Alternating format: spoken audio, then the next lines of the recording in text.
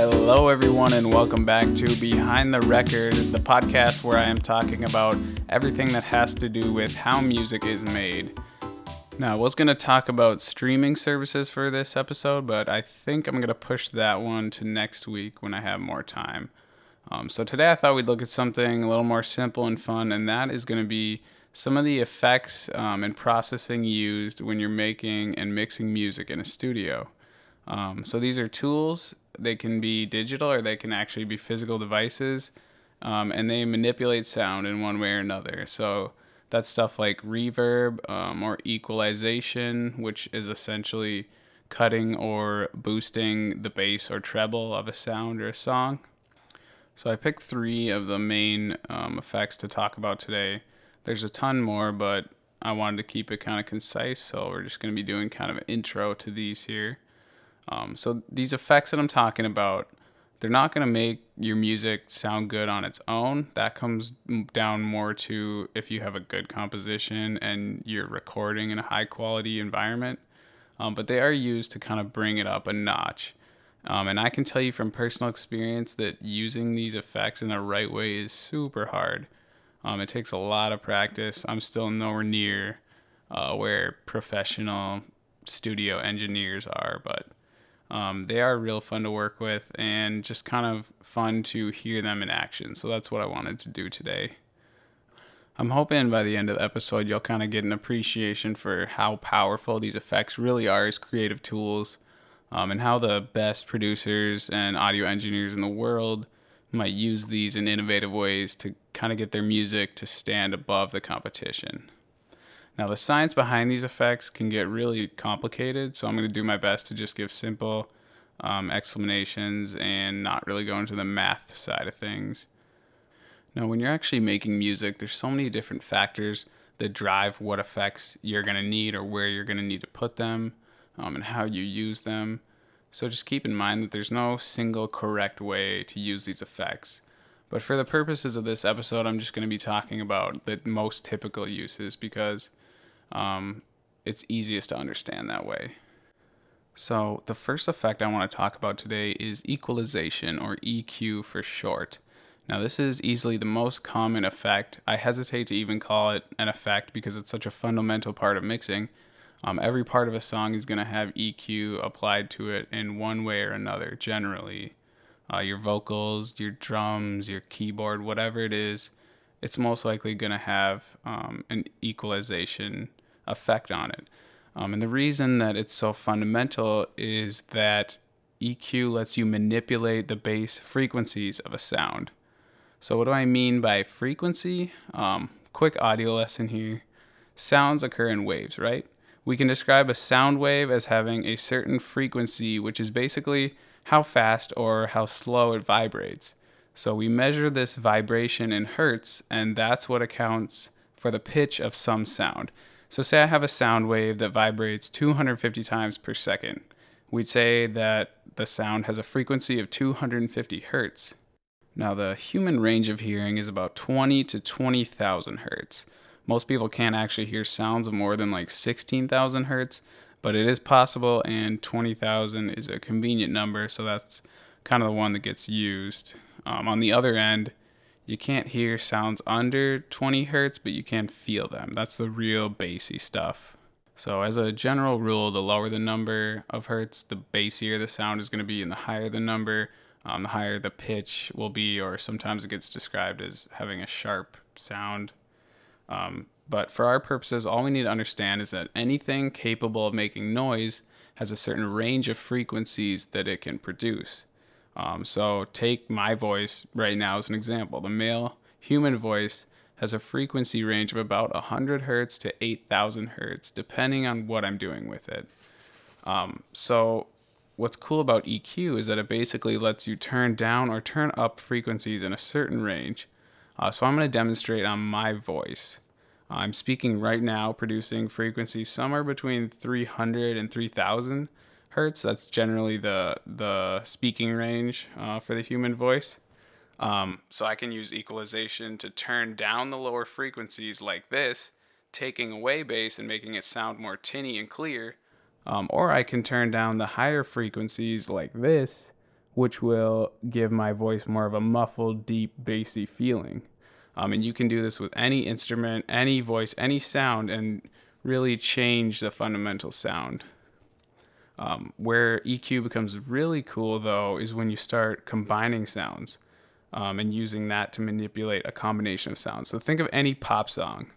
There's a lot of components. There's vocals, you have drums, synthesizers, whatever instruments you have, whatever background effects you have. It's all part of a mix.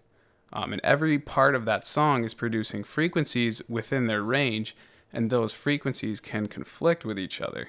If you have a keyboard and a guitar and a singer all stacked on top of each other, a lot of the frequencies that those pieces are producing overlap, and they can kind of muddle with each other, make things less clear, less hard to hear the individual sounds, and that can be a problem. So you can use EQ to shape the frequencies being produced by each component and give it a place in the song. So say I have a cello playing, I can cut out or turn down frequencies that aren't important to that cello sound, and that will open up room for other parts of a song to kind of fit in there and get heard better. And so it's getting every part of this song to fit together where they can all be heard at their best. That's the hard part and really the fundamental of mixing, and EQ is the tool of choice for that. So to recap, you can use equalization to make something sound better on its own, like drums, for example. So say I have a snare drum and I want to cut out some of the lower frequencies. That can give it kind of more of a crackling or snapping sound, which can be really good depending on what the type of song is, how you want to evoke emotion, and all sorts of things. So there's so much you can do with it. Overall, EQ is an absolutely essential part to the music making process, and it's really the first step. All right, so next I want to talk about reverb. Reverb is probably something that you're somewhat familiar with, or you've at least heard the term. If I had to describe it simply, I would say that it's a way to put a sound into a space. So think about if you played a harmonica, for example, in a bathroom. That would sound completely different than if you played it in a cathedral or the kitchen or outside, because every sound interacts with its space in a unique way. How far sound waves have to travel and what surfaces they're bouncing off of color that sound. So if I'm in a room with a lot of soft surfaces like beds and pillows, those will absorb sound waves and the room is going to kind of have a dead sound, kind of an empty sound.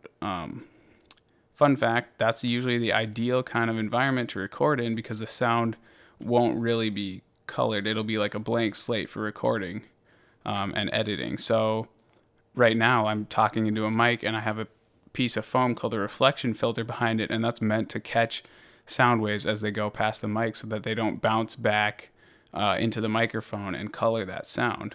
So on the opposite end, if you have a room with a lot of hard surfaces, sound waves will bounce off of those and back into the microphone or back into your ears if we're not talking about a recording situation, and you'll hear the sound of the room basically. And so reverb exists so that you can control this room sound.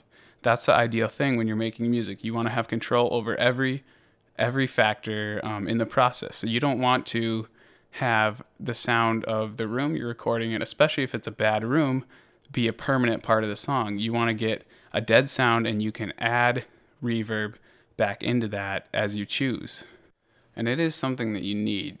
You have to have room sound. You have to have those sound waves reflecting back into your ears or back into the mic, or it sounds weird and you can tell it's not natural, and that's not what you want in popular music. So reverb is a real important tool for kind of getting a realistic feeling to the music. So with this podcast, my goal when I'm recording is to get as little room sound as I can so that I can add it back in a controlled manner and kind of fine tune it exactly how I want it. And I'm going to demonstrate that using my voice, just like we did with the EQ. So here's my voice without any reverb. And now here I'm adding some reverb in, and it sounds more natural. As long as you use it sparingly and you're subtle about it, it's always going to sound more natural with reverb because that's how it is in the real world. You can do crazy things with reverb, just like any other effect if you really want to crank it up. So here's reverb set to sound like I'm in a cathedral. You can hear that's very echoey, very over the top, but it's really meant to be a subtle effect. It's one of those effects that makes a song sound more realistic and more present without the listener actually knowing that it's there. And all I'm going to say about the science of reverbs is that basically they create a bunch of mini echoes and then add those mini echoes to the existing sound that you have. All right, the last effect I want to talk about today is the delay, aka the echo. So I just mentioned echoes in relation to the reverb, but this is not a bunch of tiny echoes like the reverb. These are the big, cool sounding, in-your-face echoes, and they get used a lot in popular music. I would guess that nearly every pop song you can think of right now has a delay in there at one point or another. A great example of this would be Fergie's London Bridge. Oh, snap! I ain't ready for this.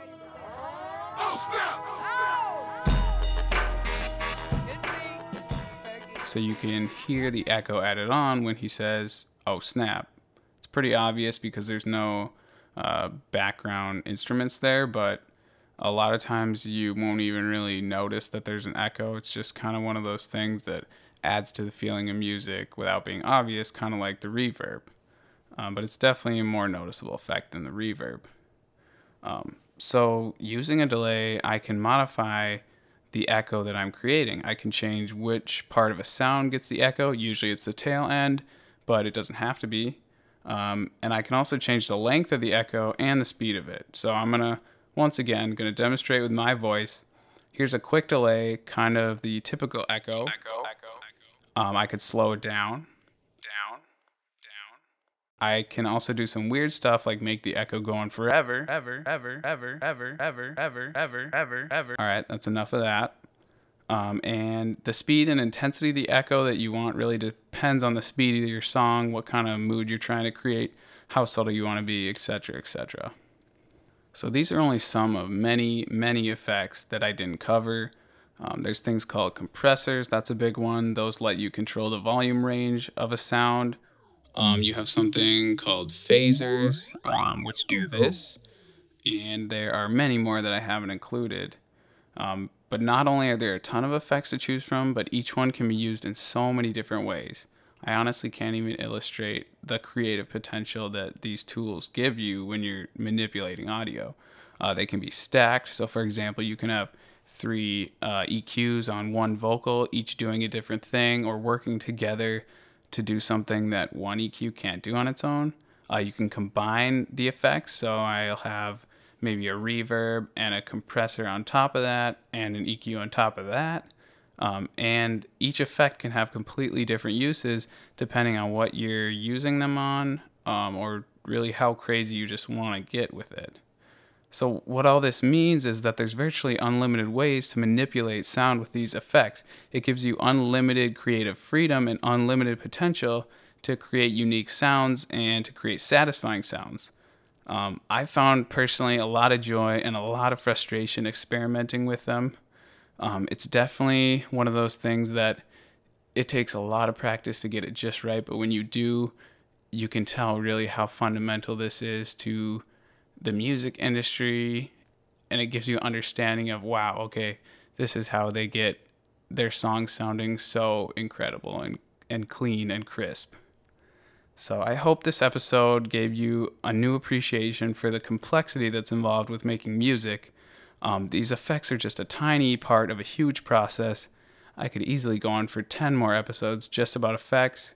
We're not going to do that though. Next week we'll move on to a different topic. I'm not quite sure what it's going to be yet. I'm hoping to get to streaming, but we'll have to see. For now though, thanks for listening, and until next time.